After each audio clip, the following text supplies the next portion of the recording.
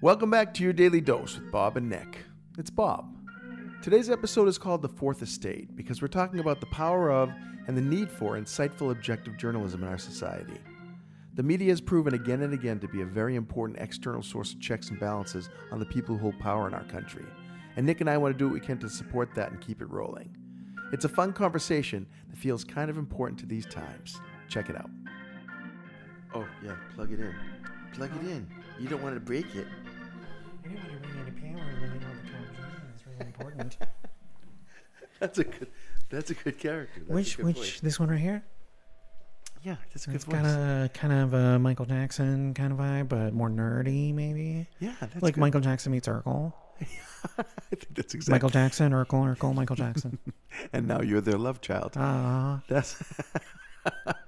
I've never seen you play a character before, and I am enjoying this right now. perfect. I think you should do this forever. I think when you go to the paper that you write for, the community paper, you should do just that voice when you're doing your editors' meetings.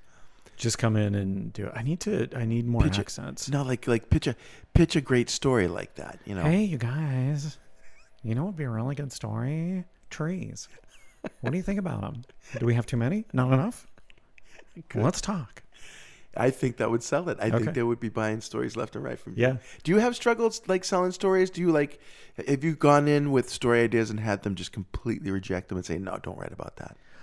Occasionally, it's mostly been about the community paper is very dedicated to its coverage area. Yeah. So, for example, if I wanted to do a story, I was pitching a story the other day about markets that are going on in Orlando this weekend, let's say. Yeah. Because I think that's an important story. It talks about local small business. It talks about people who have come up with their own small businesses, maybe even during the pandemic, to try to offset some of the wages that were lost during the salaries that they've lost because they were laid off or something along those lines.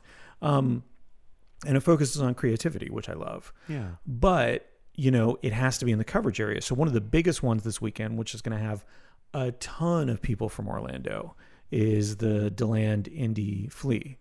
What is that? And it's a great one. It's in downtown DeLand, and probably 150 vendors. Ooh. Local vendors. It's right by Persimmon Hollow. They're going to have food vendors and all this other stuff. I've been to it. I've had a table there a couple of times.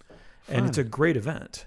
But they don't want to cover that because it's outside their coverage area. Right. Well, I can understand that, though. Just one event. But it seems like they're kind of cloistering the coverage to say, Yeah. The question is, what's of interest and value to your readers?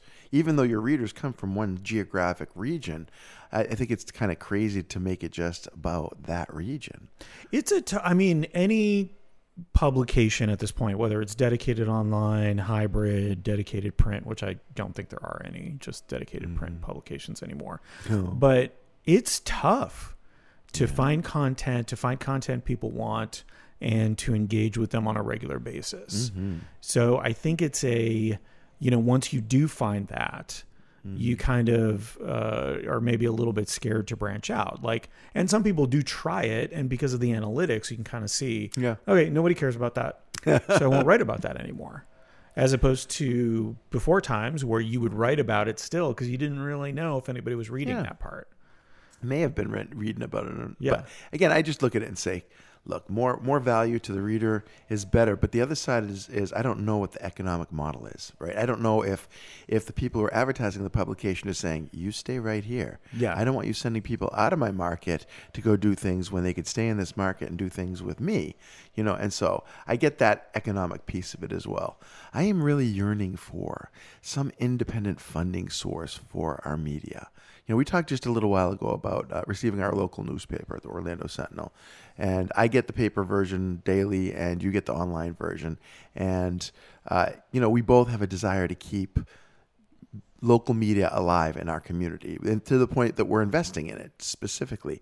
But I feel like it shouldn't take people being willing to invest in it for this to exist.